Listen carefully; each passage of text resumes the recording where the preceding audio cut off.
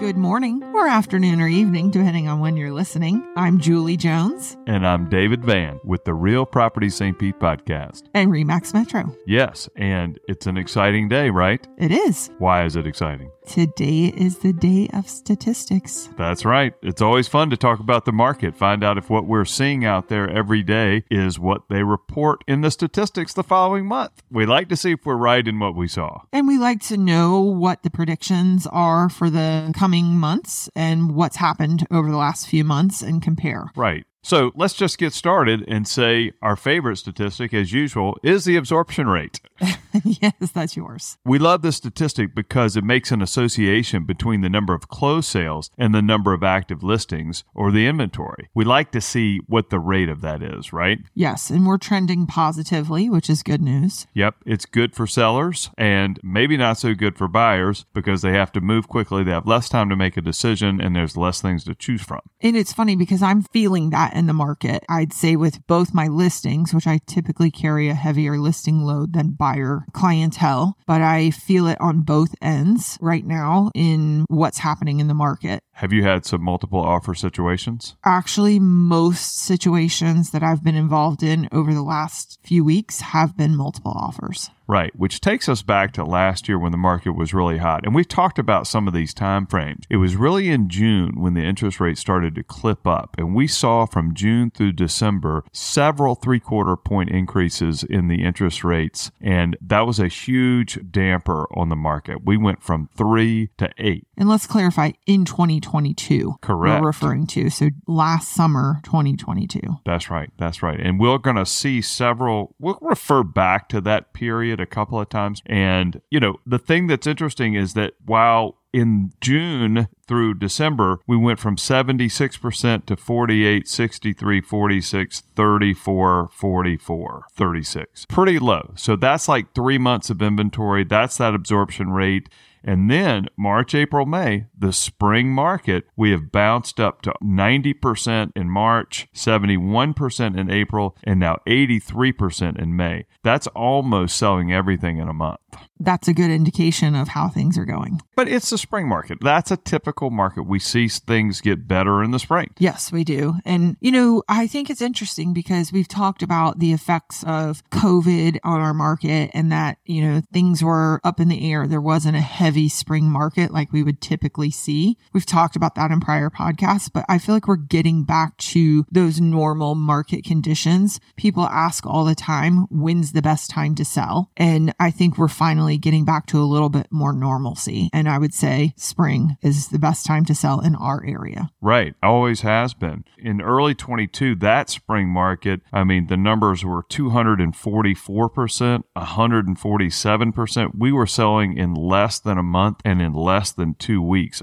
Crazy high numbers. It didn't seem any different because all the previous months had been the same way. So the spring market didn't look any different. Right. But now it does. We can see that drop off when the interest rates started going up. But let's talk about some of the other stats that we'd like to cover, like median sale price. We've been back and forth talking about average sale price and median sale price. And what we feel about the average sale price is that the average sale price can really fluctuate based on if they're really high-priced homes have sold or really low-priced homes have sold. That can really make a difference because it's an aggregate of all of the sales volume divided by the number of homes that have sold. So it kind of fluctuates a little bit more wildly, and it's also hits on numbers that are in the $600,000 range, which are a little bit discouraging to first-time home buyers. Don't you agree? I would agree. And we like median sale price because it's not sensitive to those high sale prices. That might be a small number of the actual sales, but might impact the sales significantly. We've had a few homes in our market that have sold for $12 million, and that can have a huge impact on what that average sale price looks like. So right. The median is a much better reference to what a buyer could expect to pay in our market, and it really only reflects the values of homes that are sold each month and the mix of homes.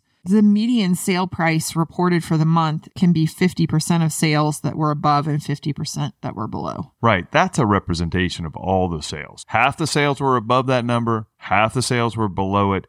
And you just see the fluctuations be so much more steady. So like, it was 2.3% in March. That's month over month, year over year. 2.3% in April, 0, flat, dead flat, $450,000 in the month of May. That's important. I mean, because when talking and consulting with your sellers, or if you're thinking of selling your home, we've talked in the past about how people just keep reaching and reaching. This statistic is very important to understanding that reaching is not necessarily going to get you the best outcome right now. Right. When you have a flat line on the median sale price, you need to be pricing your home right where the other homes are selling. I agree with that. And if your home is really nice and you price it close to the market, you're going to get in our market a lot of interest and potentially multiple offers, and people will bid in order to get the deal. I had that happen this weekend with a property that was probably just priced okay, but because there's still a decent pool of buyers, the buyer that I was working with reached to make sure that they didn't miss this particular one. I had a similar experience this past week. I had a townhome that was for sale. It was priced aggressively, but we got 3 offers and we got more than list price. So that was a little bit surprising to me, but you know what? The inventory is low. There's hardly anything for sale. And the other 2 townhouses in the area with similar complexes, all those 2 that are pending sold in less than 10 days. That's a good result. Yep. So is the inventory really low? The answer is the inventory is up over last year, but is the inventory up compared with the sales that are taking place? I think when 83% is your absorption rate, clearly the inventory is getting sold in less than 2 months, more like 45 days. So that's not very much inventory. I would agree. It's funny because I think some of the numbers are showing a trend downward. However, when you look at the overall picture, that absorption rate becomes more important. Yes. These are very hyper local statistics about Pinellas County single family homes. And, that's a real big indicator of what's happening in the market. I was with the appraiser for that townhouse, and it was interesting because he zeroed right in on single family homes and says, when I want to know what's happening in the market, even though I'm appraising a townhome, I'm looking at single family homes in the area. That's interesting. Yeah, because he wants to see what the market is. And the market for single family homes is so much broader than townhomes. So if you really want to know what people are doing, I think looking at that's important. He thinks it's important, and that's why we spend a lot of time talking about single family homes. Right. We're pretty focused on that because it's a better trend. And there's just a lot more data to work from. Mm-hmm. So let's go into the May 2023 top line statistics. Yes. Remember, the May 2023 statistics are released in late June. So that's where we are now, late June. So I think it's important to know a few of the statistics that I think are important. One is that the median sale price is flat at $450,000, and that the median percent of original list price received is 97.6%, where May of 22 it was 101%, which meant we were getting more than the list price. Now in May of 23, we're getting 97.6% of the list price. That's a 2.5% discount from the list price. So people are getting less than what they're listed for now, and actually 4% less than they were getting last year in the same month. Well, that's interesting, especially since the median sale price is flat. Yes. And the median time to contract in May of 23 is 14 days, which is down from about 21 days last month, but it's up from May of 22, which was only 6 days on market average. So I think that's good, but I think that definitely in the last month, I've felt that days on market reducing. Yes. And that's probably what you mentioned a little bit about the spring market. Right? When you go from 3 weeks of being able to make a decision on a property to now 2 weeks when everything goes under contract, that makes a big difference to a buyer. There's no time to wait. I think it'll be exciting and interesting to see how that trend changes next month also. Indeed. So the active listings are 1,445 versus 1,168 in May of 22. That's an increase of 24%. So we have 24% more properties on the market now than we did a year ago. I think the next thing that we wanted to talk about was the closed sales by sale price. Talking about the different markets, if you're a new buyer looking between 200 and 400 $200,000 as a price point, or if you're talking about price points between $400,000 and $1 million.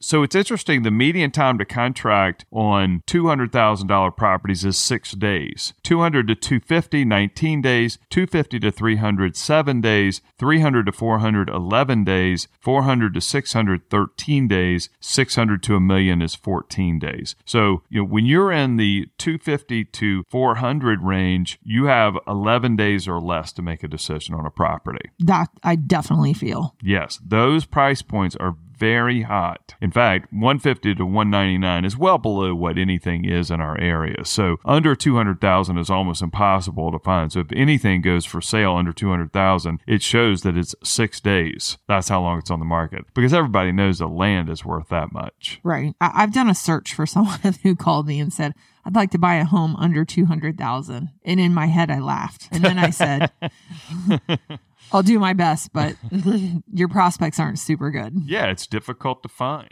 And then the next question is, do you need a loan? Because if you need a loan, then you need insurance. And then if you need insurance, it has to pass the 4-point inspection. And that's not going to go over well. No, not the condition of that home, because really it's the land value at that point. Just to dig in a little deeper and lean into the median percent of list price received in a contract, when we look back to when the interest rates started to rise in June of last year, we were getting 100% of list price. And remember, in May, we were getting 101, so 1% over. Then in July, it continued to go down 99, 97, 96, 96, 95, 94, 93%.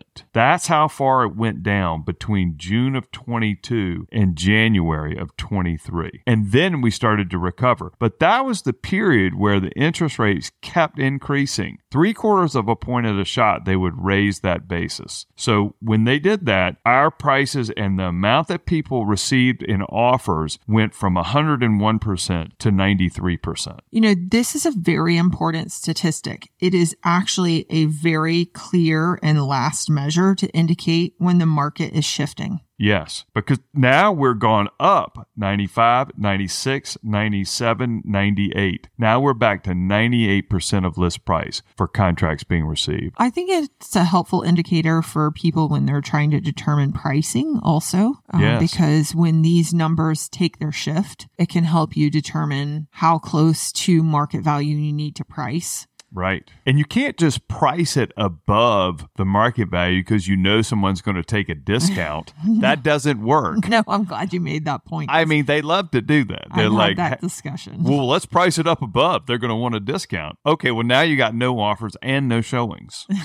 The other indicator that shows us how we went through that shift is the months of inventory on the market. So in May of 22, there was 1 month. Interest rates started going up in June. We went to 1.5 months, 1.7 months, 1.8 month, 2.1, 2.0, and we stayed at 2.0. And then in February, we went 1.8, 1.7, 1.6. So now you can see that from the month supply of inventory, what happens and how the market slowed and the inventory began to build as the rates went up. Look, I think this is important too. The month's supply of inventory is a benchmark for the balanced market. So it doesn't favor a buyer or seller. So anything higher is traditionally a buyer's market and anything lower is a seller's market. Do you remember when we used to think that when it got over 6 months, it was a buyer's market? Not anymore.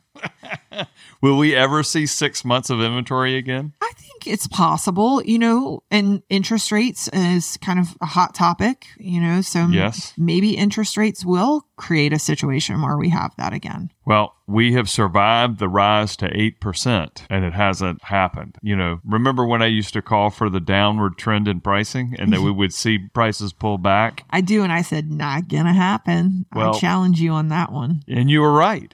But Pinellas County and St. Petersburg is a very unique market. We are locked by water on all sides. Almost all of our land has been developed. There are houses. Almost every lot has a house. And there's no new construction neighborhoods generally in Pinellas County. You have to leave the area, go over long bridges to find suburbs in other areas where they're building new construction homes in large quantity. And it's those factors that help keep our values high in this county. Yes, it creates a lot of demand because sellers really don't want to sell right now unless they can find the perfect house. And even when they do, they're going to have to trade out a 3% mortgage for a 7% mortgage. Well, that'll be interesting. Let's talk about that in a new episode. Hopefully you'll listen. Yes. And thank you for listening today. I'm Julie Jones. And I'm David Van. With the Real Property St. Pete podcast and RE/MAX Metro.